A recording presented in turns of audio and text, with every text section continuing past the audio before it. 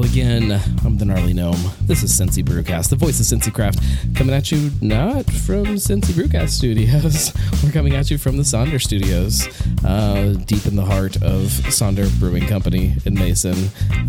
We just finished recording an episode of Sonder Stories, and because I'm only allowed out of the house once a week, I suckered these guys into recording an episode of Cincy Brewcast too.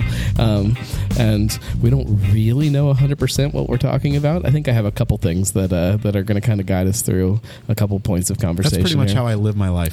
Justin, Danny, welcome to the show. Thanks for having us. No, thank you for sitting down with me. Before we dig in, so a couple of the things that I wanted to talk about this week ish.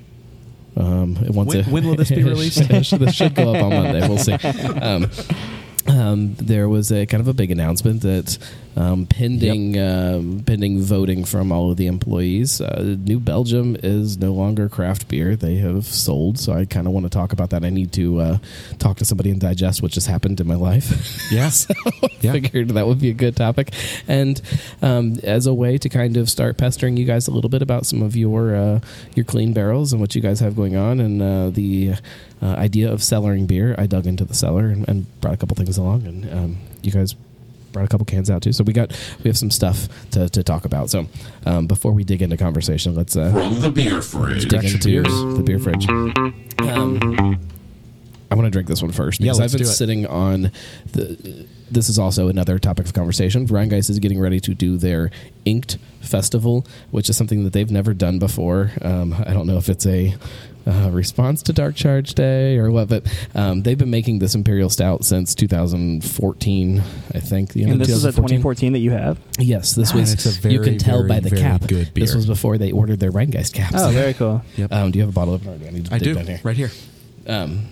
I really need to get a Leatherman in my life. Yes, you do. Yeah. Now, see, when the first time I really sat down and did a Rheingeist show, I sat down with Jim Matt probably 2015 or so, and I was talking about ink and talking about how I had some stashed away. I have a bunch of different years too. I have a Penguin in the cellar right now. His response to me was, "Yeah, that's not really a beer that should be cellared." So that's why I've kept sitting on it, because I have no idea what it's going to. Go ahead and pour yourself some. Oh, you guys don't have enough glassware. I have one right here. There you go. Get yourself some of that P&P. I have not actually had even a fresh version of this beer in a long time. I had some this year. Did you? Or the most recent release. So from last winter, I guess. Yeah. I quite like this beer. I can already tell that it held up pretty decent from the nose. Yeah. This is also probably a little cold from what it needs to be. It's been sitting on the ice packs all day. That's fair. So. I love my favorite ink. The ink variants. You know, they have the barrel aged and coffee, and I think they call it cafe. Cafe is my favorite. Yeah. So do you want to hear some of the stuff they're releasing this year? I would love to. So I actually don't know about this the release. Inked Festival that they're doing. They're pairing up the beer with tattoos. Because Inked, I guess that's makes sense. So they are having how many? 1, 2, 3, 5 tattoo artists coming in. 5 different tattoo artists that are setting up little booths with the preset tattoos, so you can't come up with your own thing. They want these things that they know they can do quickly and well. That's pretty dope. So except I don't want the same tattoo as everybody else around. Right. There's how many guys walking around OTR in their salmon covered shorts that are going to have the same tattoo on their ankle as you do. It's a solidarity thing. I'm here for it. It depends how many, I guess, are on those sheets. You can probably find something. I don't know. I wonder if they're going to tattoo the ghost. I assume so. I assume there's probably some kind of cool. Or like the saber-toothed tiger, like that Tommy Inc. logo that he did. There could be some cool things, but how many other people are getting that day? But the variants. So they have in bottles. They're doing Ink, Cafe Ink, Barrel Aged Ink, Barrel Aged Cafe Ink, a Barrel Aged Rye Ink, so rye barrel aged. Okay. And then a Barrel Aged Coconut and Cocoa Nib Ink. Okay. And that's it. Those are all in bottles. Those are bottles. Okay. And then the ones that are not in bottles are Mole Ink, Coconut Ink, Cocoa Nibs, and Almond Ink. What was the first one you said? Mole.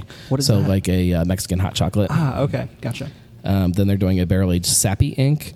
I'm not 100% sure what the Sappy is. What does that mean? I don't know. I'd have to Google it real quick. So I would imagine maple or some sort of good call. molasses. And then they're also doing a root beer float inspired ink that they're calling Float. Okay. When is this festival? This is the 23rd. I already navigated away from my page trying to look up The Sappy Ink 23rd real of quick. November? Yes, November 23rd. So Okay. So it'll be after this podcast, or I don't know that'll what- happen before this podcast. Yes, I don't that's Saturday. know. That's this Saturday. That's this Saturday. So sorry, you guys missed it. there might be bottles sticking around the Sure, tap room for for a little sure. bit. I don't know how much of this they made, but Is it a ticketed event or is it it just is a free event. But obviously, to get the bottles and stuff like that, Sure. you're gonna have to pay Right. extra for those, and probably for tattoos. I don't. Maybe not. Maybe they're maybe that's don't free interesting. tattoos. But no, you can get into most of the things they do at Rheingeist. You can get into it without. Without with the having exception to. of I think like Rare Beer Fest is. But one even of then, them. you can still get into the tap room. They have that whole other That's true. side Yeah, that that's you true. then have to. Pity that doesn't tell me anything about Sappy Ink. I would. Yeah, it's an What you said interesting makes sense. idea. Yeah, it's an interesting idea. It's cool to play off that brand of ink and have the tattoo Yeah. artists and Maple- I'm maple not barrel surprised. aged. I'm sorry. Maple barrel Okay, aged. yeah. Nice. I'm not surprised. I mean, Rheingeist is incredible at developing brands and developing their brand and just another festival and a reason to get people down there to drink beer. Well, I'm surprised it took them this long to come up with something for ink. Like even Yeah. just the bottle release, like they have never like made a big deal about it. They just, Yeah. oh yeah, it's winter. Here's another bottle of ink, and so Yeah. they're finally doing something. I don't know about it being so close to Dark Charge and that kind of thing. I don't know. It might get I just dropped a whole bunch of money the other day pre-ordering my Dark Charge. And Dark Charges when? That is December 7th. That's something that we talked about. Cincinnati is becoming this place where if you want to go to a beer event, you can go to one on pretty much any Friday or Saturday of the year. And I think it's even more saturated during this like Q4, a little bit of Q3 of the year. I think a lot of anniversaries happen this year, and then like barrel aged beers come out now, stuff like that. So it's a hell of a town to be a beer drinker. Well, and not that everybody needs to be watching and seeing, oh, this is the weekend we want to do it, so we have to make sure nobody else is doing anything. But I think if you're doing these big kind of releases, if you want people to give you a weekend, you've got to watch that you're not 100%. putting it on, on the same weekend or even kind of close to. If you want people to drop, a couple $100 for a set of bottles, it needs to be by itself. Yeah, I mean, look We at can't. our anniversary party alone. Right. I mean, for us, our actual 1 year anniversary was October 27th. So the natural weekend there is Halloween. Right. So depending on what your family dynamic looks like, we just historically Halloween is not a big day for drinking beer, right? Most of the time, or I guess let me rephrase that. Outside of college campuses. let's rephrase that. You're not going to get a lot of the families in that weekend Right. because there's a lot of trick or treating and other stuff Right. going on. Right. Also, Halloween is a thing that's really odd. That there's it's a very house party kind of thing. People throw their own shindigs Totally. and whatnot. Right. So we had a Halloween party here that went really well, but it wasn't our anniversary, right? So then the next weekend would have been November 2nd, and that's going head to head with Rheingeist Rare Beer Fest. Right. So Which we were participating in. exactly, and Yeah. we were a part of that and love Rheingeist, and we all want to win in this environment as much as we can. So we, to your point, even we moved our anniversary party 2 weeks just to try to find What kind a of weekend. what kind of demographics are your typical taproom fans here? Though, do you guys skew a little bit older, more a little the bit more, families? yeah, So I mean, more so it's- than you would see at a Rheingeist or a Mad Tree. If Rheingeist throws a Halloween party, it wouldn't be out of the question because they've probably got a lot of people that Totally. either live in OTR without families or college kids or whatever it may be. And maybe I'm wrong about their typical clientele, but that's in my head who they are. Versus somewhere in the suburbs like you guys, where you've got your typical guest down in the tap room probably has a family that's trick or treating or whatever it is. So it's a different kind of thing. You're exactly right, and that's painting fairly broad brush, but also fairly accurate as well. I mean, we get everything in here, right? We'll have everything from the younger crowd all the way up to very not younger crowd. Right. Well, we can kind of see this information too. So if you go onto our Google account, you can see where people are asking directions from. And where we're situated, you can see people that ask for directions from Dayton, or even south of Columbus, or downtown Cincinnati, or where I live, Oakley. Like, we're getting a lot of people asking for directions from those areas. But the heaviest saturation is, that 275 range, Right. the Blue Ash, Mason, Lebanon, Absolutely. like those areas for sure. Right. Did you guys try this yet? I have you? It's good. did. It held up really well. I actually like it I a do lot too. more Yeah. than I remember liking this beer. I do too. There's a lot of dried fruit going on that Yeah, I don't absolutely. remember ever being in this beer. I get a lot of the oak. There is no oak. Really? This is just I thought it was barrel aged. No, this is just the base. This is not barrel aged. But there is kind of like a woody kind of Right. There's a roasted character that gives you Yeah. almost a coffee note, even though there is no coffee in this. To my knowledge, I don't. no, there's there. It's got some really unique flavor to it. I like it a lot. Especially for being a 14, it held up really, really well. Yeah, 5 years old. It's aged. It's aged well. To be honest with you, I was optimistic right after we popped the top, and you could hear. Yeah. It still Right. sounded. It still sounded promising. I was actually worried, and this is the number one reason I still have this beer is because I was worried about it. Yeah. I really didn't. It's to me, and this is coming from somebody who likes like a bigger, heavier imperial stout, and in my head, that's what stands up to cellaring better. The Dark Charge, or some of the stuff from Right. 50 West, which we'll talk about in a second. But that to me is what I would typically stash away, and this is not that beer at all. But I'm blown away from how well it did. Yeah, well done, Rheingeist. I'm impressed. It's very good. And Jim, Matt, you were wrong. This does stand up. It has aged well. Yes, I wonder if they've got any of this stashed away. I'm sure they do. I would imagine they do. Then again, if I don't know. he says If he that he did- didn't think it would age well, then Like, I know they probably have some stashed away that they put in barrels, and they have Right. some barrel aged ink from Right, that old. But right. I don't know if they have any just standard ink that they put away. The way this held up, I assumed it was BA, but I guess not. No, this is really, really good. I don't think they released any barrel aged. I don't first remember year. I either. think it was. I don't think they it was did like a either. year after that they kind of started doing that. Gotcha. Wow, that's fun. yeah, it's good. It's very good. I'm going to actually get a Let's- little bit more. Let's talk about cellaring beer. Do you guys have beer cellars at home, purposeful or not? I do. I do. Is yours Um, purposeful Justin and I have or very just different a, sellers. Yeah, it's funny that you brought this up. The podcast that we've recorded several today to have in the hopper ready to release Right. if we have a couple of weeks where we can't get everyone together. As we've talked about, it's tough to do. And in the first one that we released today, we actually brought up this exact topic about what the cellars look like. There's this romantic idea I think you get from movies and, Right. and all this stuff that it's like, I have this secret library door that you open up and it's humidity controlled and temperature controlled, and here's all my bottles, and this is my vintage, and this is this. The reality is most people just have a corner of a room in their house Right. where they're keeping all their beer. For me, I keep it in my basement, in the unfinished part of our basement, where the temperature stays fairly consistently high 60s probably, which isn't ideal, but it has done great. I've moved through a significant portion of my cellar since we've opened the brewery here. I was the typical guy 5 years ago, 6 years ago, maybe even longer than that, because probably close to 10 years now, that would when KBS would hit, I would be the guy that would drive to every account that thought might carry it, and I would get my allotment of 1 or 2 bottles, right?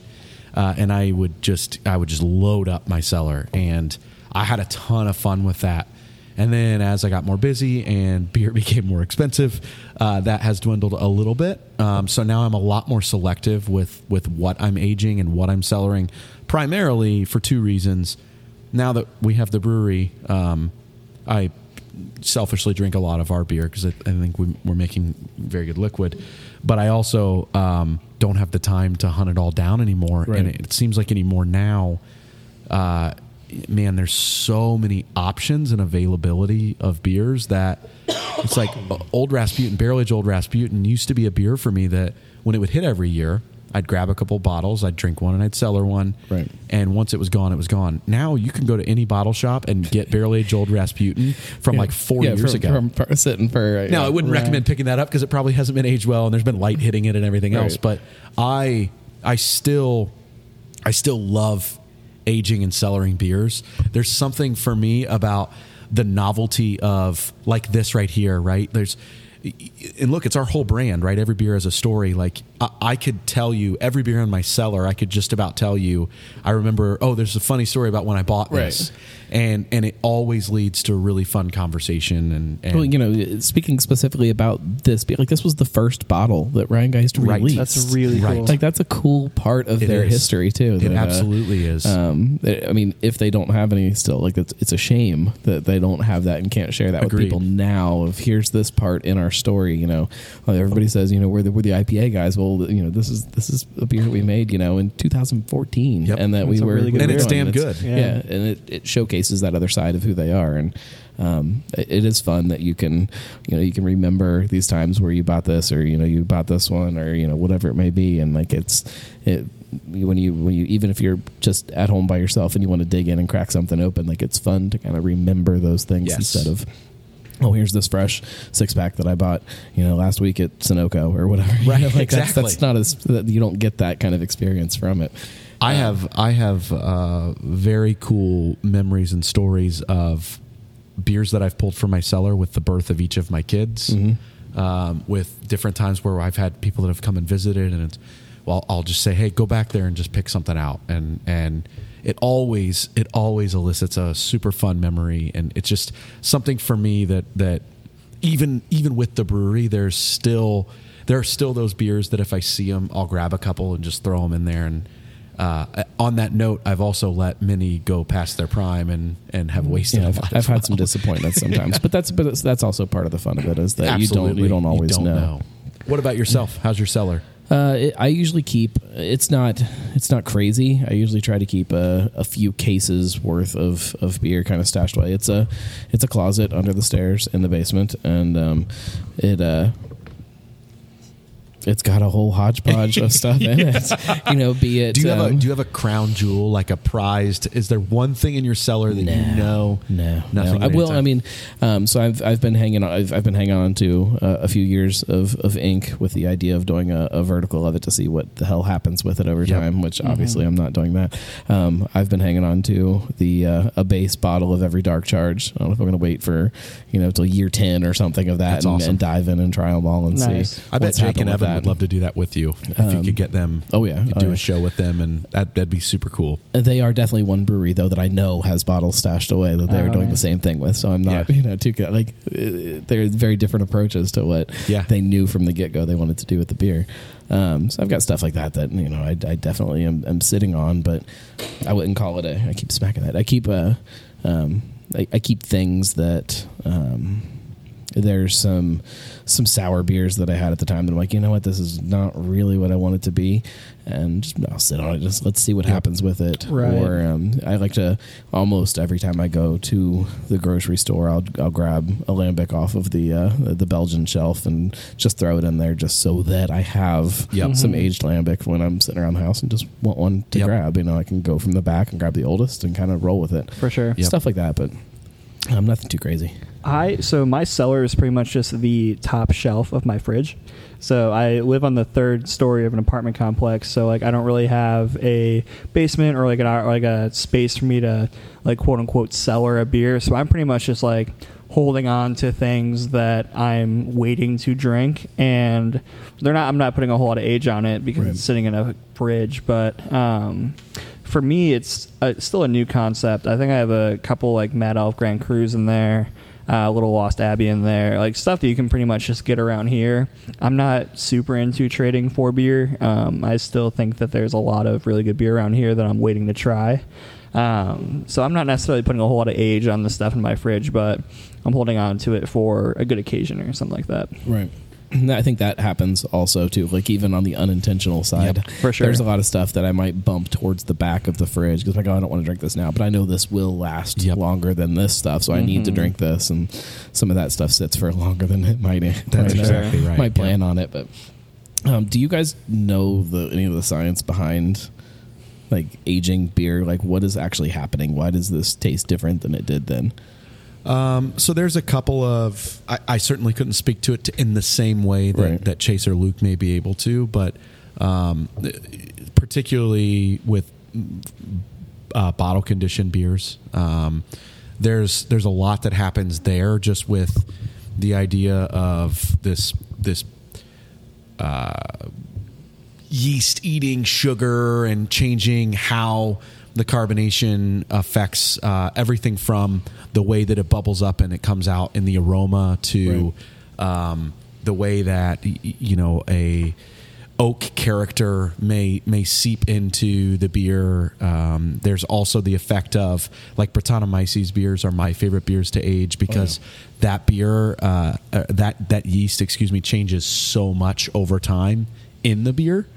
And you can get everything from, the prototypical cliche horse blanket to the fruity character. Would eat so much else too, like That's right. that yeast, which Brett is a yeast. I don't know if everybody realizes that, but it doesn't just go after the sugars necessarily. It's going after all kinds of other little components in that beer and completely changing some of those flavors in ways that you really can't anticipate. So, yeah, I've got some of Urban's Brett stuff that they did that they don't do anymore for some unknown reason. I guess people don't like Brett beers for some whatever. That's a whole other argument. But Luke's a big fan of Brett's. I stashed a bunch away. I'm a Brett fiend. I love it. Boulevard Saison Brett is one of my favorite beers. Every year that it hits, I buy 5 or 6 bottles. I'm a huge fan of Brett IPAs because you can Really? drink them fresh and you Yes. get that big fruity kind of fresh hoppiness. And then there's this middle ground where they start to get really funky. And then if you keep letting them sit, and they turn into this other fruit thing that happens. That's no longer an IPA. There's a beer from Anchorage called, I believe it's Anchorage, or I believe the name, I know it's Anchorage, but I believe the name is Bitter Monk. And it's a Brett IPA, and if you ever find that beer, buy it. It is fantastic. It's fantastic both fresh and with a year of age on it. It's such a great There's beer. some really fun beers out there that I don't think people give credit to. Like even Orval. Like if you that's true. take that and stash that away and let it sit, like there's Brett in that beer that you might not get. If you're drinking it fresh, which you're never drinking it that fresh, but Right. if you let it sit, like there's some really fun stuff that happens to that beer on the fruit side from that Brett. There's some cool stuff out there if you stash some things away and just see what happens with it. Primarily Sometimes for me, it's not great, but sometimes it is. That's true. Primarily for me, and again, I would never be able to do it the justice that Chase could. The scientific compound behind it, or why this happens, he could probably give you the exact reasons as to why scientifically. I can tell you that for me personally, in my cellar, the sours and bottle conditioned and barrel aged beers I like as that component changes with the barrel complexity and oak and not oak and more carbonation and all of that stuff is great. The big barrel aged beers, stouts and things like that. This is where Chase could get into why and how, and he's explained this before, and I would never do it justice, but the booziness level as it begins to fade and your malts come more into, so the malt character of a beer will become more prevalent and the booze kind of complements it over time. Right. Versus you might have a big Uncle Jacob's Stout from Avery is a great example of this. I used to buy this beer and I would trade for it before we could get this beer here. Right. And it's 17.8%. And I would always drink one fresh, and then I would age 2 or 3. Well, there's also like, so if for some reason, say there's some kind of big barrel aged or big beer release that you go to and you buy 3 bottles of something, you try one, and maybe there is too much fruit or maybe there is too much alcohol for you or whatever, too much barrel character. Stash it away and just see what happens. And a lot of times, some of that stuff will kind of just mellow out, and it all kind of, I don't know, like. It mellows into like a more like rounded kind of thing. That's my more layman's like understanding of aging beers, where the harshness of whatever it is, the booziness or the tartness or the acidity, subtles out and you get more of the intended flavor to it, which is something that I'm excited about for some of our barrel-aged sours, or even, the... Our barrel-aged clean beer even. Yeah, I'm really excited for those too. We have a couple of Big Johns, then a lot of Otto out there that I think are going to, come out very well, but then they're also going to age very well. Yeah. I mean, it's a whole fun other world. I don't know if my wife understands that side of my geekiness. I don't even know if she knows I have a beer cellar. I'm not. She does, because she'll tell me to. Well, so like when she was pregnant with our kid, we were. Your what? Excuse me? My kid. Your terrorist. My kid. We quickly, pretty soon after she got pregnant, we were out in Athens for a show. And so we were sitting down at a table with Little Fish and Jackie O's and Devil's Kettle, and they were just, we're cracking a bunch of bottles. And at the end of the show, they were like, we've got all these bottles left. Are you guys, just go ahead and take them back with you? And we had told them that she was pregnant. That's why she was being, a fuddy-duddy and not drinking with us. And they're like, we'll just save this one and this one and this one and this one for her. And so she knew that those beers were stashed aside. So she obviously knows that there is some kind of beer holding area in the house somewhere. And so my wife is pregnant again now. Oh, congratulations. And so, thank you. We haven't really talked about it on the show yet. So congratulations. Baby gnome number 2 coming along. If she was not pregnant, does she enjoy these big barrel aged beers with you? Or yes, but not. I don't know. Like, she doesn't have that that desire to stash this away and see right. It's like right. she might drink it now. Yep. Be okay with it. My wife's the same. What type of stuff is she normally picking up? My wife likes a lot of different things. So she's a big pumpkin beer drinker and that kind of thing. When she got pregnant this time, I'd clean out her beer fridge and migrate it down to one of mine, and there is still a strange collection of Natter Days and some shit that I just don't know how I'm going to pawn it off on somebody. I'm going to start making a rule: if you come in studio, you have to drink a Natter Days. Are you going to tell me right now? Are you going to look me in the eye and tell me you don't enjoy a Natter Days? I do not enjoy a Natter Days. Really? I'm not going to if I'm hanging out by the pool and somebody hands me one, I'm not going to turn it down. Okay. But I will never turn down a drink regardless of what it is. Okay. Yep. I'm here for that. But no, the stuff does not. But you're not going to seek it out. It doesn't taste good. Yeah, I don't seek it out either. But when I first tried it, I wanted to hate it so bad, and I crushed it. A craft version of that beer would be really good. Yeah. That's a good version of it would be good. It's just not a good beer. I don't like Natter Days, if that's the question. I was just simply asking if you enjoyed it. I don't know. That's a tough question. Would I enjoy something else more? Yes. Fair enough. Yes. It's a very we've had a similar discussion before. I believe. There's lots of things that well, we won't go there. I feel like I've already been a little harsh on some of the products being made in Cincinnati in the last couple months. And what are you? Can I ask you a question? Yeah. What are you excited about with Cincy beer today? So you and did you listen to the BC spot, Justin? It was really good. Yeah, I have. I loved it. Yeah, I just really like those guys too. Yeah, me too. Great people. Me too. Yeah. When the voice of Cincy Craft, right? It's your canned phrase. Oh no, I'm not the voice of Cincy Craft. You've missed the whole point. The people that come on this show are the voice of Cincy Craft. It's about the people not just the people who own breweries or Cincy brew at breweries. Is the voice of Cincy Craft. It's the people who drink this is the voice of Cincy Craft. Yeah, I love it's not me at all. I love it. But I also will help lend my voice to Cincy Craft, and I will answer the question. Yeah. There's a whole lot that's going on that is really good about Cincinnati beer. It's really easy to say that craft beer has, hit some kind of bubble or whatever it is, and we'll get there with some of the New Belgium stuff. But I'm sorry, we're making a lot of really good beer. I agree completely. Here in Cincinnati, and I don't know if that's necessarily true for every kind of major beer city, but I assume it's pretty well true for a lot of big cities. That I travel quite a bit, and it grows my appreciation for Cincinnati, especially craft beer. I use Nashville as an example. There's a couple good breweries in Nashville, but there's not as many as what you come to in Cincinnati, and it's a bigger city. There's more people drinking beer in Nashville, but there's a lot more good craft beer around here than what there is in Nashville, and that's just one example. But it's something that, I'm so used to being able to walk down the street to a bottle shop or a brewery and just, you can always find a good beer at pretty much any bar around town nowadays, too. And that's not a luxury you have in other cities. I think we're very spoiled here. Oh, yeah, 100%.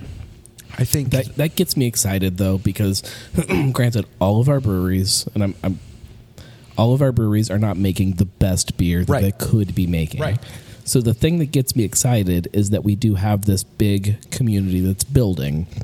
These breweries that are maturing and hitting this point where they might be able to start kind of reaching out and helping everybody else create something that is really special. Not that what's happening right now isn't really special, but do some really, really cool stuff and start kind of reaching out to some of these new places and saying, look, here's what's wrong. Take this, run it through our lab. We'll show you what's going on with it, whatever that may be. And just, really starting to build a city that people talk about, people look at, travel to. Yeah, people look at it and say, well, how is this happening in Cincinnati, the place that's supposed to be 5 years behind everybody else? Why are they 5 years ahead of everybody else? And just really start paying attention to what we've got going on here. It's a fun city. We've got, you go down to OTR and there's these lagering cellars under the city and these Rheingeist in this historical brewery building and the 30 whatever, biggest brewery in the country, and you walk in and it gets big, but it doesn't feel like that. Right. It doesn't feel the same as, these other breweries that are around. It's cool. It's really, really cool. It's special. So there's a coincidental thing that happened this week. So I actually haven't told you about this yet, Justin. There's a group of guys from the East Coast who are doing a group beercation in Cincinnati. And one of them works at an East Coast brewery, and he asked me, he's like, hey, you want to do a 4-pack swap? And I was like, heck yeah, I'll do a 4-pack swap. I'll grab 4 of our beers that I really enjoy. You drop 4 off of yours. It's going to be Saturday at noon, so I won't be here. But do you know what the brewery is? It's Jack's Abbey. What? Yeah. What? How have we not talked about this? It happened. You're dropping this to me on the Cincy Brewcast right now? It happened yesterday. Dude. Oh. But yeah, a bunch of his friends are doing a beercation here, and they're coming to Cincinnati to come here and drink good beer. And they're actually starting with Sonder at noon on Saturday. It's awesome. Jack's Abbey is dope, by the way. I'm excited for their beer. I actually lived really close to there when I interned for a summer in Boston. Okay. I've never tried any of their stuff, but I haven't had any of it either. So much. It's good. We'll crack it together. We'll figure it out. Let's do it. I'm excited about it. That's pretty cool. And that's what I was getting at, right? Is I think now we're certainly not Asheville, right? We've talked about this a million times, and how where from our opinions where this city is gapped from that, but not just the beer, but just in general, right? But we're getting there, and I think now if people are looking at where. Heck, man, 10 years ago, even less than that, 5 years ago, when you looked at what was happening in Grand Rapids, and people were going to Grand Rapids for beer, right? Grand Rapids was Asheville before Asheville was Asheville. Right. And now Asheville is like beer mecca, right? I think now we're getting to a point where there are breweries churning out great beer, some of which aren't even being recognized right now in terms of the great beer in the city. And what I'm excited about and where I hope to get as a city and as a community in craft beer is I want to be able to tell people who walk in the door, because everybody's heard of Rheingeist, everybody's heard of Mad Tree. Great, they're going to go there. Right. What I want to be able to tell people is that these dudes from Jack's Abbey come in, and it's just one guy from Jack's Abbey and his friends, but perfect. Yeah. They come in and they say, where should we go next? Or we're from here. And I want to be able to say, hey, High Grain's doing great stuff. Go there. While you're there, go right down the street to Nine Giant. And, oh, by the way, don't forget Fretboard on the way there. And be able to tell people that, hey, there's these great beers. You maybe haven't heard of it. I know you're going to go to Mad Tree. On the way there, hit boom, boom, boom, boom, boom. Right? Don't forget about Grainworks over here. And by the way, there's enough good beer that they're not going to be able to hit them all. No, so I was about to say that too. Right? It's like if you're here for a day and a half, 2 days, there's no shot you You can go to every brewery, but you're not going to experience every brewery. Right. Yeah, So I mean, it's one of those balancing acts of like you can spend 2 hours or 3 hours at a brewery and try a lot of their beers, but then you're limiting how many breweries you can go to, or you can hit one every half hour. You only have one beer, maybe 2 beers. So it's like, what experience do you really want? But it's a cool problem to have. yeah, absolutely. And in Cincinnati right now, we're kind of running the gamut of different styles of good beer, right? Yeah. Well, that's what's exciting too, is that if you're a lager fan, we've got you. If you like sour beers, we've got you. You like big barrel aged beer, sure. If you like those big pastry stouts or the New Englands, we've got all of that. Yep. And we've got it done really well. Yep. I weirdly feel too like a lot of breweries are rounding out a bit more. Like I think a lot of breweries that had an identity of like these are the 2 or 3 styles that we do really well, they're branching out and showing that they can do a lot of different styles, which is well. really exciting, right? For sure. I don't know. Look at the So I don't example. know. I think that we need, and not everybody needs to fit into the same kind of boat, but I feel like having those breweries that do a lot well is great, especially depending on where they are. Mm-hmm. But I think when you get these places that are within a 3-minute drive of somebody else, What sets you apart? Is that where you're going? Specialize a little bit, and I think that also For sure. is fun. If we could get a lager-only brewery, that would be fun. Yeah. If we could get a brewery that specializes in Belgian-style beers, that could be really fun. Like you could do these things that are extremely specialized, and I think that we've lost a little bit of that. I don't disagree with that. I think there's an element of everybody wants a little bit of the piece of the pie. Exactly. For sure. Yeah. Right. And so You don't and want to so- eliminate beer drinkers because of your niche. Right. And, we say this all the time. We say this on our podcast. We say this to each other and our team and our consumers and everyone. We can't be everything to everyone, but we can get close, right? And sometimes it's good and sometimes that's bad. What I can tell you is everything we do, we're going to do it to a quality in which we think is high standard, right? Right. But there are still going to be some things that we're just not going to do. And that's part of it. Now that line is bigger than what it used to be. What are things that you guys won't do? You would ask that, huh? I don't think we've ruled anything out yet. Yeah, I mean it's tough Because I just want to get a sound clip for when you do it. That's true. Good point. We're just never going to have every style on the board. Right. I mean, there was a time where I would have told you I didn't think we would do X, Y, and Z. Right? We joked about it on our podcast we released right before this. Like, man, Which will be released right after that. that's true. Good point. Yeah, time travel. If 5 years ago or when I met Chase Legler, I would have told him, "Hey, you're gonna join the team. You're gonna help me start this brewery. By the way, in a couple of years, we're gonna release a donut beer. We're gonna release a beer that we partner with Duck Donuts." At that time, he would have laughed at me. But there's still an element of, hey, we can do a donut beer, but still have it be Saunders style. Still have it be Luke and Chase. So you think there's something about being, definitely as a craft beer fan, but as somebody who makes craft beer too, of like trying to kind of push yourself out of that thing that that you do well and you enjoy, trying to push yourself to 100%, man. that other thing. Like I see other people doing. What's that all about? I want to kind of play around with it and see. 100%. And sometimes it's not even so much because somebody else is doing it as much as it is we see the consumer enjoying it, right? So it's not just that. So pastry stouts are a great example, right? If you would have asked me a year ago if we would even be thinking of doing the prototypical air quotes pastry stout, right? I would have told you I don't see that for us because I just don't see that being something Chase would want to do. Right. But we've now had the discussions and gotten to the point where we might be able to do a very sweet big pastry stout that has Chase and Luke's spin on it and balances the two of them well. But we would only do that if we see that consumers are already enjoying that and we're missing an opportunity for our consumers here, right? I think there's an element of being innovative.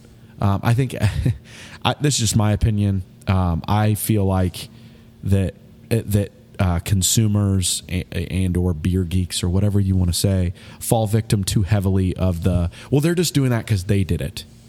But if somebody's going to enjoy it and I'm going to provide them with an opportunity to do that, who really cares? But there's a whole other side of that I think people don't appreciate. Of, yes, somebody made a New England IPA first, and then other people started making it, and other people started making it, and then there was a period where everybody was just dumping out a bunch of mediocre New England IPAs. That's right. But it enabled these places to start kind of taking that idea and putting spins on it and creating these, whether it's the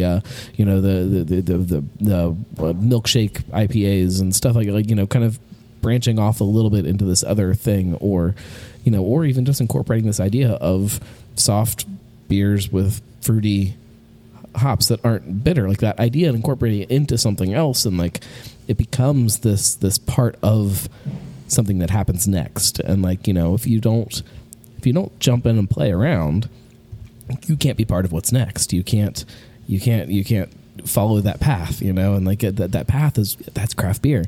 Somebody made the first big West Coast IPA that was overhopped, and people said, this is stupid. This isn't what we want. Yeah, people don't want something that's bitter, right? Right. Well, it's a unique balance of being on trend, but then being ahead of the trend, right? Totally. And at the end of the day, it's we've all heard the saying. Danny and I came from consumer packaged goods world, where we were selling to Kroger and other places, and I remember being told frequently, it's like you either change and adapt or you die. Right. And beer is no different than that, right? And there is an element where you can cut your nose off to spite your face, so to speak, right? Where, look, I'm so proud here, and I'm not gonna change who I am, and I'm gonna keep making what I make. There's nothing wrong with that, and there's an element of being able to do that.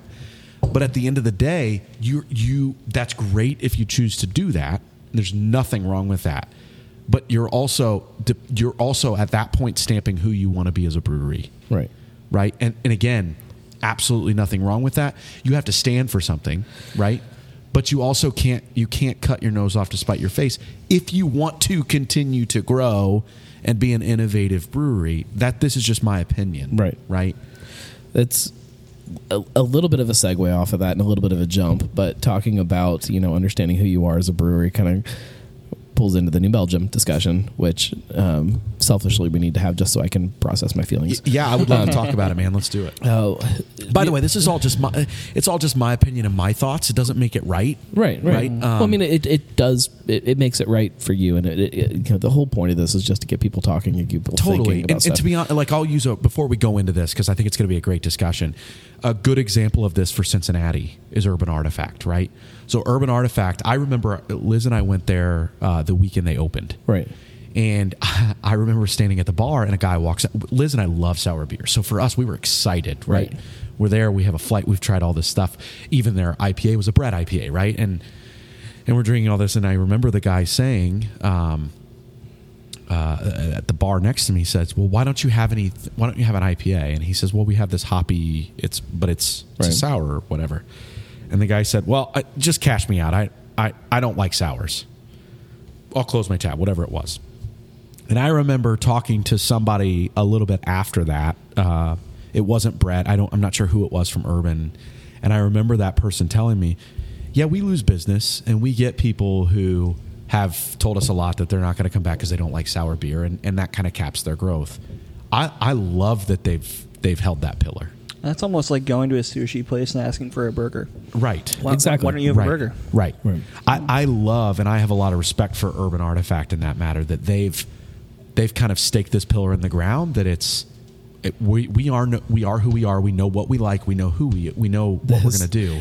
This is a little bit of a segue to that other discussion that I can't stop having at craft breweries about the other products that craft breweries are making. Sure. Who are you? What is your thing, and what are you doing? At one point, even still today, people walk out to the bar downstairs and they ask for Bud Light. Yeah. You don't have Bud Light. You don't make Bud Light, but that doesn't mean that there isn't some kind of connection that can be made between the two. And maybe not. And sometimes people, I'm sure, walk out unhappy that they didn't get Bud Light. Right. But who are you and what do you do? And craft beer is what you do. Yep.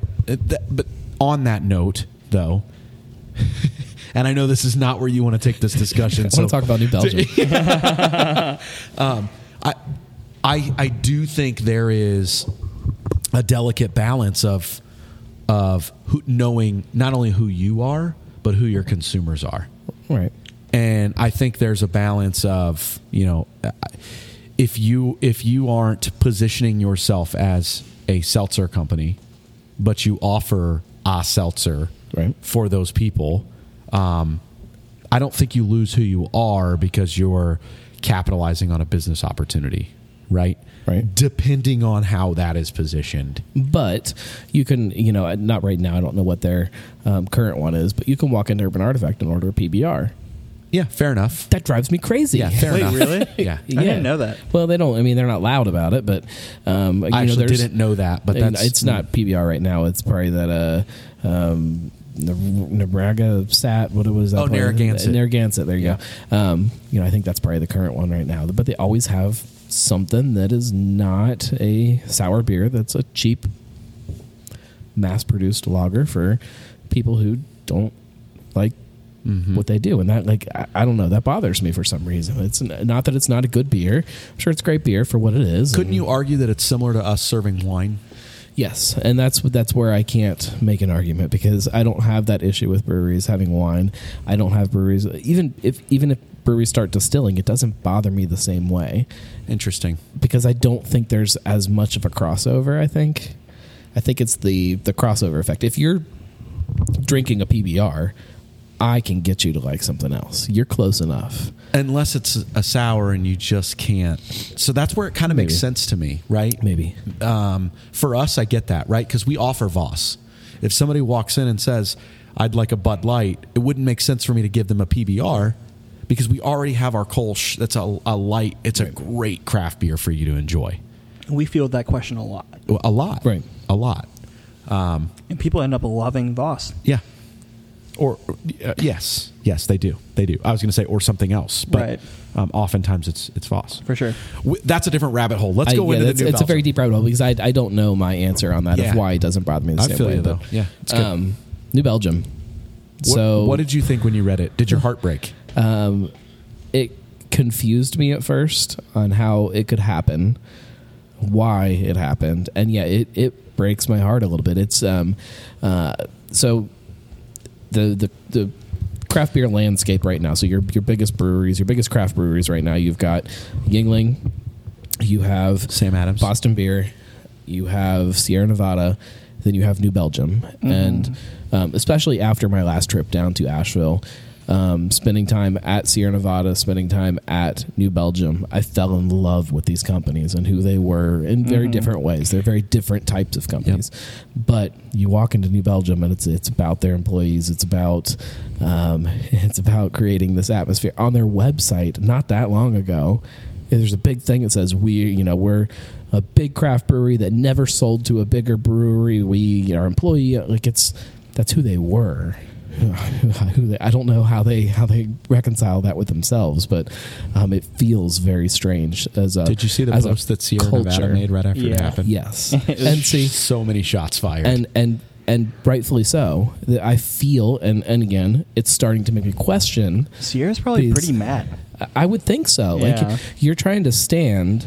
And look at how Boston Beer, who just merged with Dogfish, is that different in your eyes? Yes. Yeah, it's very different. It's extremely different. That's how they managed what they were going through. They're all going through the same thing, and that's how they managed it. That's how they this may or may not be right or accurate, right? But in my eyes, I actually, when I first read it and tried to process it and was thinking through all of it, the first thing that came to my mind was the Boston Beer merger. Yeah. Because to me, this was, and there's so many closed door conversations we're never a part of and never will be. And even for us, even for myself as one of the founding members of this place, I can understand and know and realize the stress that it puts on you every day, knowing you have all of these employees and their livelihood is at stake by every decision that you make.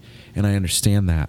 To me, there's an element of respect that I have. I actually listened when we were at GABF. I had a chance to listen to Sam Calagione speak at a Brew Talks, and the whole message that he delivered was this was an opportunity for Jim and I to collaborate together and keep craft beer, Right. but utilize the resources that we both have, and have a plan moving forward as a larger organization that we can piggyback off of one another. It wasn't selling out, right? So whether it's fodder, whether it's discussion, whether it's whatever you want it to be, the message was, we're still craft beer. Our product isn't changing. We're using two minds who have been at this for a long time, who are friends, collaborating together, creating a larger organization, but we're still for craft beer. Well, and what makes me feel a little bit better, and I have to be careful how I word that, but what makes me feel better about the whole thing, it doesn't make me feel good about it, but with this move by New Belgium, they are the first coming into this organization, being Lion, whatever the hell they call themselves. Yeah. They're the first craft brewery that's there. This is a company that's not in the United States. It doesn't already have some portfolio of craft breweries that it's consuming like AB is. They're trying to start some kind of a Canarchy-esque group of breweries. Mm-hmm. I don't think they're going to come in and control a lot of what New Belgium is doing. I think New Belgium is going to be kind of the head of this new beast that's being created. But it makes me feel a little better about it because I don't think the product will change a whole lot. It doesn't make me feel good about it. Is that ultimately, as a consumer, is that what matters to you? That's not what matters to me at all. You can make great product and be a massive brewery. That doesn't mean it means something, but that's not what's important to me. So let me ask you this: do you ever buy, or would you ever consume, or drink Bourbon County? I would. I'm not gonna go out on Black Friday and get in line and buy it and hunt it down. Would you if it wasn't AB InBev? No, probably not. Depending on if it was a local brewery that I felt strongly about the people that were there, yeah, probably. But if it's an out of town brewery that's just doing some great imperial style, no, I don't need it. So if Wicked Weed begins to distribute to Ohio, will you purchase it? Probably not. No. If somebody bought me one and slapped it in front of me, I'm sure as hell drinking it. But right, it's always a question I ask. Right, I'm not gonna find myself in the platform tap room in OTR drinking a beer unless somebody somehow lures me in there or something, takes me there. So whatever that is. Like I'm just not going to. I just don't need to. I don't need to do that. There's other things that are higher up on my priority list. Yeah. When stuff like this happens, I do the best that I can. It's really hard sometimes, but I do the best that I can to see it from all angles. And the three different angles that really stick out to me are my personal beliefs, the consumer beliefs as a whole, and then, New Belgium, like their management and whatnot. And it's hard for me to fault New Belgium for going out there and really solidifying their business and cementing their future. And maybe a lot of people are going to believe that they didn't need that, and maybe it's something that they didn't need to do. But they've really set themselves up for the long haul for a long time, and in a industry that's very tough and that's very competitive and whatnot. So it's hard for me to fault them at that point. But from a personal standpoint, I won't be buying New Belgium anymore. It's something that I don't feel like I need to. It's a bit nostalgic for me. I know my dad is really into ambers, and he used to always have Fat Tire at the house, and it was something that we would really enjoy. It's probably not something I'm picking up a whole lot anymore. And kind of what it comes down to is like 90% of consumers aren't going to know or care. So I don't know how much it's going to affect their business, So I hate that they did it. It sucks. I have a running tweet going of like every time someone sells out, it's like queue up another one bites the dust. And they're just the latest brewery in that strand of breweries to sell out, and it stinks. But at the same time, I have a hard time really killing them for it. I guess where I want to put it. I had just fallen back in love with what New Belgium was doing, and maybe that's why it's harder for me personally, just because I was just down there this last winter and fell back in love with who they were as a brand, and I fell in love with who this company was. And a true OG brand of craft beer. 100%. and seem to be so intent on not becoming what everybody says you have to become at a certain point. And I don't know. Maybe that's the bigger question of all this. Can we have big craft breweries? Like, is that a thing that can exist anymore? Or at a certain point, does something have to change? Yes. The answer to that question is yes, you can, right? I have a very, very... I have a very special place in my heart for Sierra Nevada Brewing Company for a lot of reasons. Right. And anyone that knows me or spends any time around me... I'll put Boston Beer in that category, too. Yeah, man. Namely because they mailed me a bottle of Utopias. But that's pretty cool. But dang, how do I get on that? Right? Anybody that knows me and my wife or spends time around us knows how much we love Asheville. We go there all the time. We vacation there. And the first stop every single time we go, we always go to Sierra Nevada. We spend time there. I love what Ken and his family have done for their community, both in Chico and in Asheville. right. To me, that's what I love about craft beer. I love that community aspect. I love what we've been able to do, and I love what they've been able to do. And ironically, being able to do it with them with the Resilience beer last year. And I love what Sierra Nevada is to craft beer, but not just craft beer, to their community. I can't tell you how many, like when I was down in Asheville last time, how many times I would talk to breweries, and they would talk to me, oh, yeah, Brian Grossman, every time he's in town, Yep. he comes in here. Yep. He stops into the tap room, comes up, says, what can we do for you? Yep. How can we help you?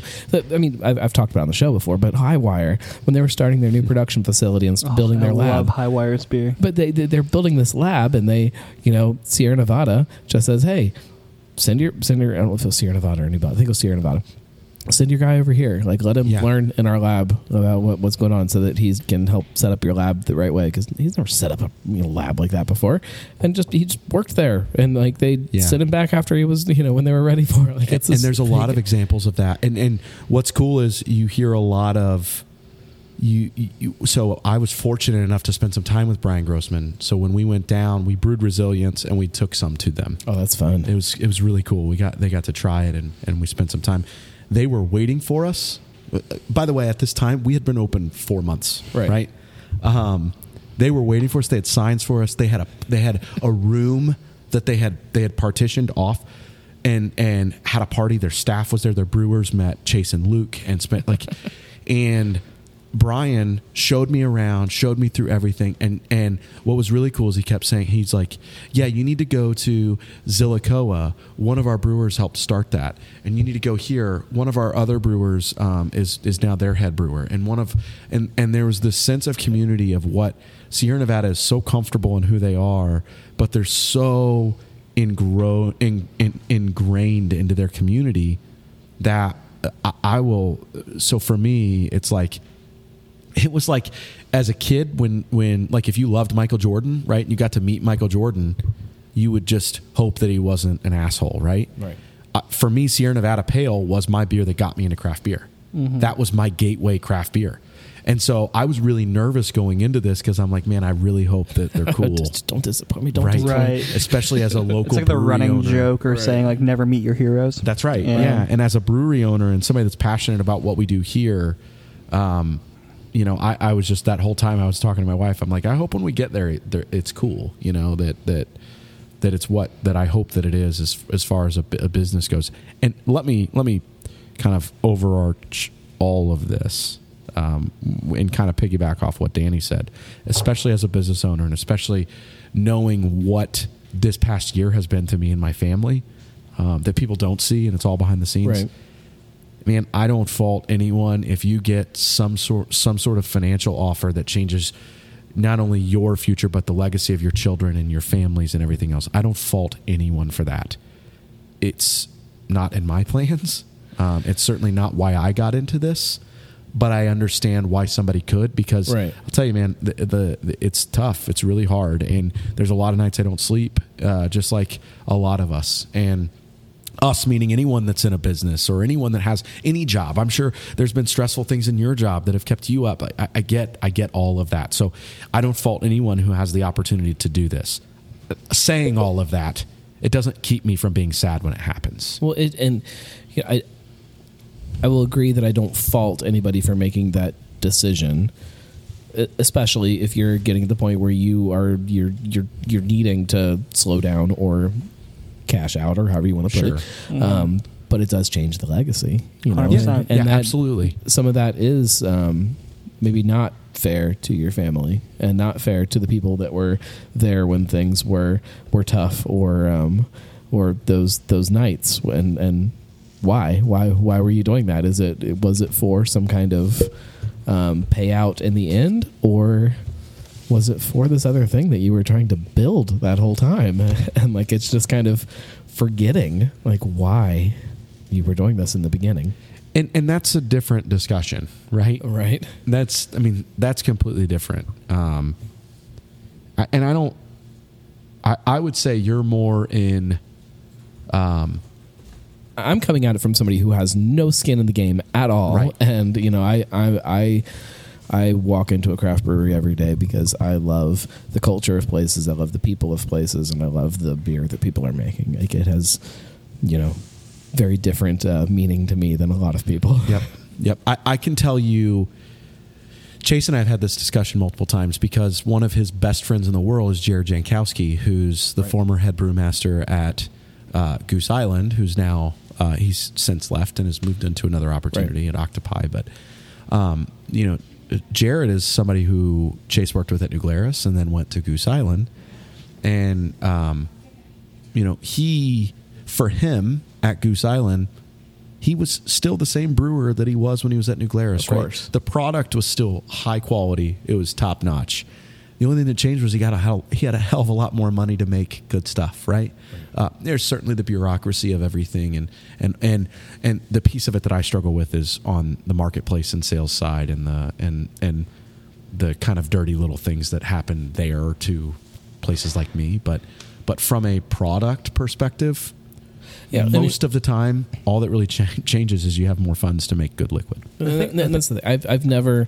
I will never fault a brewery that quote unquote sells out, thinking they're going to have terrible beer after that. I mean, sometimes things change a little bit, but I mean, for the most part, beer is still going to be good.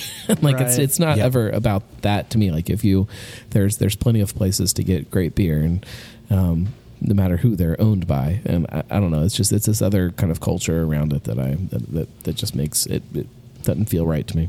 The thing that gets under my skin is and maybe this is me putting my marketing hat on, but you know, I hate the fact that there's Bud Light commercials out there that are, you know, actively campaigning against craft beer, and they're actively demeaning craft beer. Yet if you had a full understanding of their portfolio, you would see that they own however many craft beers, and they're pushing craft in those brands' commercials and stuff like that, you know? So it's like this whole facade that they're able to put on and get away with is very frustrating for me. And it's a main reason why I'm always going to support local craft beer, right. And why I have a great appreciation for people who find success in legacy craft beer brands, and for, I don't know what people want to call it, but not selling out, you know? So it's really tough. Like I said, I'm coming at it from a lot of different angles. I know my personal angle is that New Belgium's just not frankly, it wasn't hitting my beer fridge a whole lot anyway, and it's just not going to at all anymore. I'm not going to dog anyone for buying it, enjoying a fat tire, and if those people made a financial decision that benefits them and their families for a long time, kudos to them. It's just not something that I hope we ever do, and I don't think it's ever in the plans. Obviously, it's, you know, year one, we have a long ways to go, but you know, it's from a belief standpoint, it's something that it's tough. It's a tough call, but it's a reality. Great. So the actual reason that they gave from the letter. Which article are you Kim reading? Jordan. Oh, the Kim Jordan letter? Okay. Her why says, as we surveyed the landscape over the last several years, we found that the options to raise capital while being an independent brewer weren't realistic for us. Some of the most widely used options by craft brewers. We're going to compromise a lot about what makes New Belgium great: environmental sustainability and a rich internal culture, she wrote. Some of these were going to lead us to cost cutting or a lack of focus on sustainability. So it sounds like the culture of who they are is supposedly at the heart of it. I don't know. I don't know. So I think that they have 700 employees right now. I heard something, and I don't know if this is true. I heard that each employee was going to get $100,000. I've heard that stat, and that's not necessarily true. So 700 employees, and it says more than 300 employees are receiving over $100,000 of retirement money. Keep in mind, so you have to work at New Belgium for a year to be included in the employees. Correct. Maybe that's why. Why? If you got hired 2 months ago, yeah, to New Belgium, thinking you're signing on to this employee-owned thing. Yeah, that's the guess sticky what? part. Yeah, imagine you just left your other brewing job to go to New Belgium. That sucks. That's sticky. You're not getting $100,000. You're not getting anything. If you've been there just for a little bit, you're not getting $100,000. You can't retire on $100,000. I don't know if everybody realizes that, but it certainly doesn't hurt. It doesn't hurt, but why are we doing this? Is it for $100,000? Like, no, there's something bigger that we're trying to do with craft beer that isn't necessarily just about padding up that bank account. I don't know. I don't. And clearly, Sam Adams and Dogfish have proved that there are other options that you can do to for sure to make ends meet. But by the way, let's not skate past this either. Okay, so there's very openly. I mean, you can look up and see and read and find where the Brewers Association has changed the statistics and the metrics and everything that makes craft beer still be designated craft beer, right? More so on the amount of beer made. Correct. Right. But now under one organization, craft beer, Boston Beer Company is still considered craft beer. Right. Wouldn't have been the case several years ago because the Brewers Association has changed what the definition of craft beer is. So I guess the delineating point is whatever you deem that, right? Because sort of. So the respect I have for Boston beer is very different than the respect I have for Yuengling. I mean, not that I don't respect Yuengling. I appreciate a family-owned business that is that old, what's the difference? That is that big. There isn't a huge difference, but for me personally, the respect that I feel towards Sam Adams has nothing to do with how much beer they make. I don't care how big they get if they can keep true to how I feel about them, if that makes any sense. And I know they make a whole bunch of seltzer, and I know they make a whole bunch of twisted tea. It's all right. Why is it okay for them, but it's not okay for others? I don't want them to make it, but it doesn't change how I feel about them as a company. The same way that Braxton makes a whole bunch of Vive. Yeah. I still like Braxton. I still, I don't care about Vive all that much, but it doesn't change how I feel about them as a company. I think that I don't know. This changes how I feel about New Belgium as a company. I get that. I absolutely get that. I guess all I'm saying is sometimes being designated craft beer doesn't necessarily mean that you are or you aren't. Yeah, I agree with that 100%. Right. I agree with that.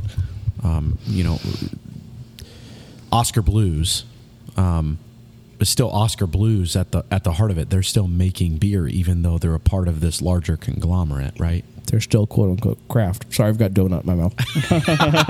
Yeah, that happened as we were talking about all of this. Yeah, Jen was gracious enough. Jen to came in and dropped donuts. some Duck Donuts off to us, which is the raspberry lemon donut that inspired our collaboration beer for Black Friday. What do you think of it? It's amazing. It's really good, right? It's really good. Isn't the beer pretty close to the donut? It's really close, and that's awesome.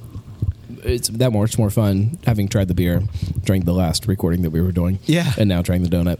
So if you guys don't already subscribe to Saunders Stories, you should probably do that right now because the episode's coming up here in if not a week, somewhere soon. We kind of have an idea when it's coming out.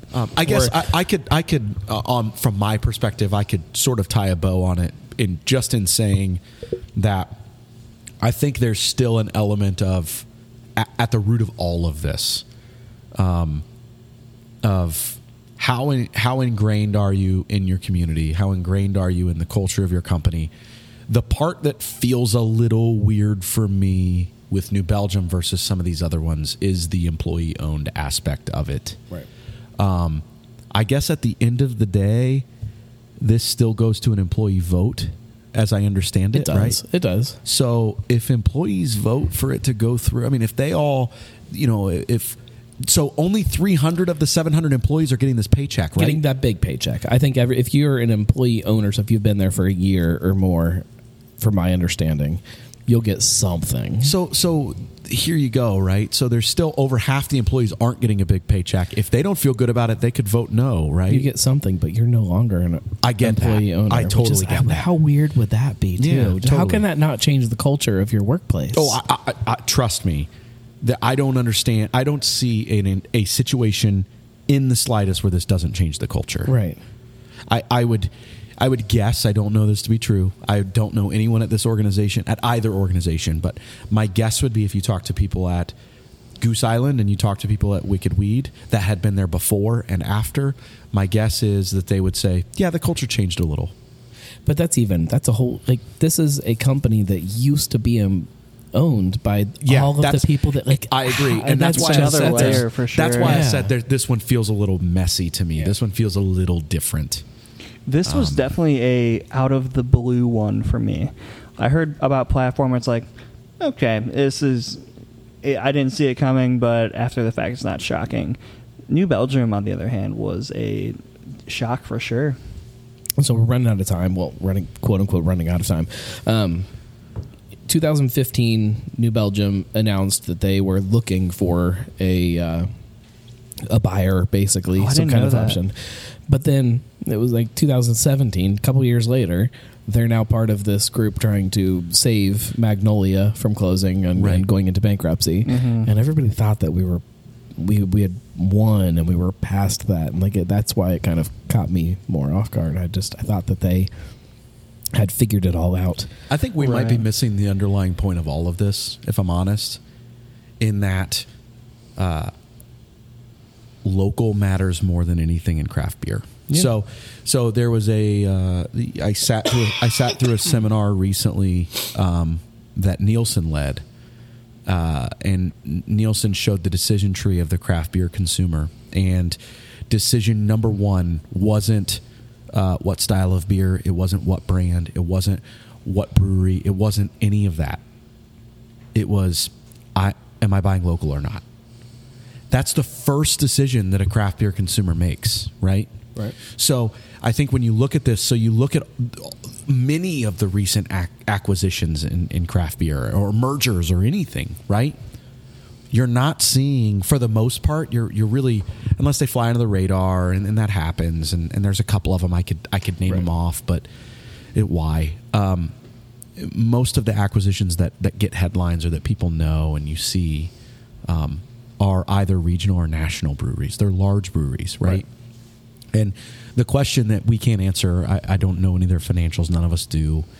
The question is, are they suffering because it's not a local brewery? Are they suffering out of their backyard? And I think, to be honest with you, I think that's the bigger narrative here for craft beer, is at what point do you get so far outside of your backyard or outside of your area that now you become not irrelevant. Irrelevant's not the right word, because if your beer is good, people will buy it. But the further you get from your nucleus of being in your backyard, the further you get from being able to share your story and be able to share what your brewery is and who you are and why you matter.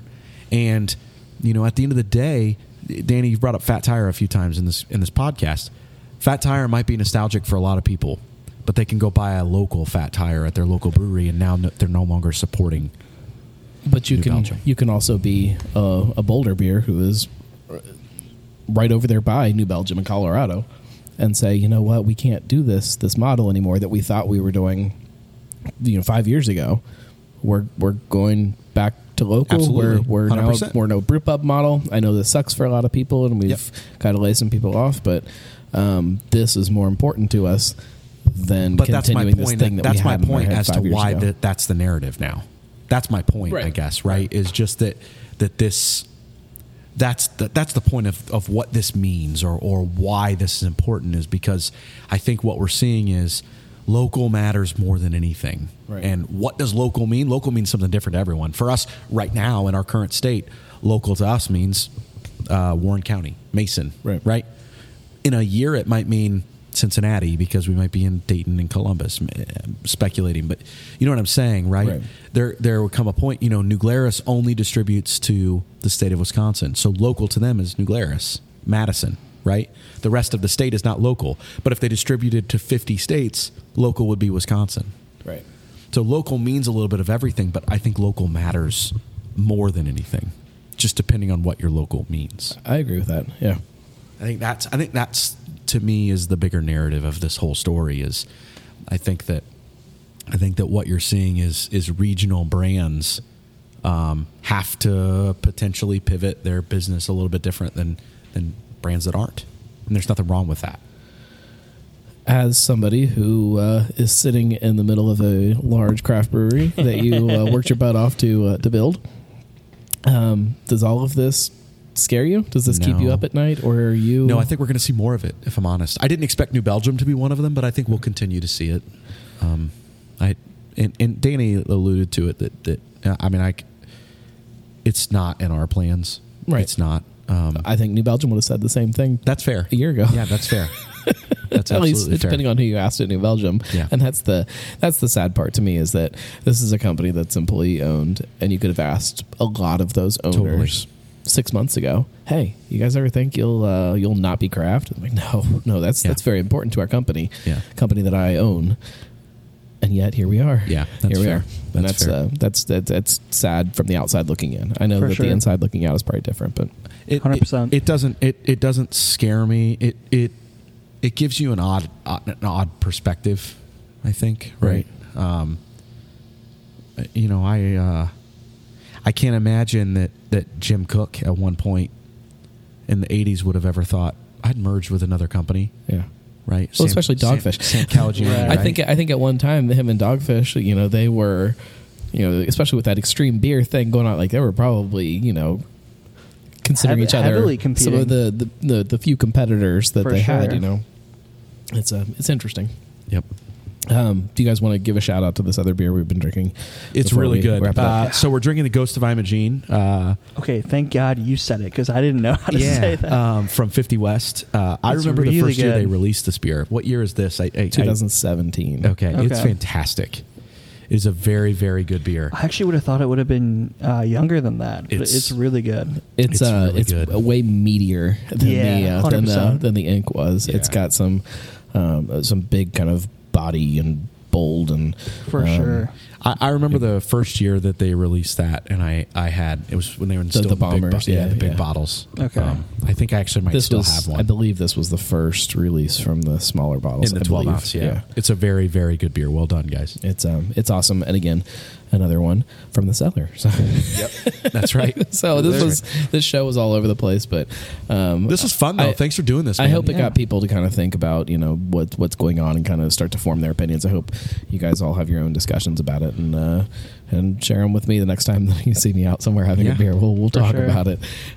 It's a weird time for craft beer, and I don't know. We'll see where it goes. It feels like, if we could just wrap up with this, I guess what I would ask you, it feels like you're really sad. I am very sad. It makes Yeah. me sad when I see stuff like this happen, and that's coming from a company that is not local. It's not Right. anything to us in Cincinnati. It's not a place that I frequent in any kind of means. I don't go to New Belgium. It's not a beer that I buy on a regular basis. It's a company that I thought stood for something that nobody else had really achieved yet. Especially we've got Rheingeist that's on the verge of becoming employee owned, and now the successful model of what that looks like has fallen apart, and that's terrifying. That it's when you see somebody hit that goal, you thought they had nailed it. And It's they- foolproof. Yeah. That's what I thought. Yeah. And now it's not. It's could just be a harbinger of something else later on. Who knows? Right. that's what. So yeah, it's a sad thing for craft beer. I think it's a painful loss, way more painful than Platform was. that's what I think. If you don't follow the show, follow the show. If you don't follow Sounder Stories, follow Sounder Stories. If you like what I do, please go to thenarlygnome.com/support and you can do it. Help me because Do it. Like I said, my wife is pregnant. Help the baby. Congratulations again, man. Thanks for having us. Cheers, brother. And Thank you so much. dig into that cellar this weekend because it's beer. You should drink it. Cincy That's right. Brewcast, the voice of Cincy Craft. Cheers, man.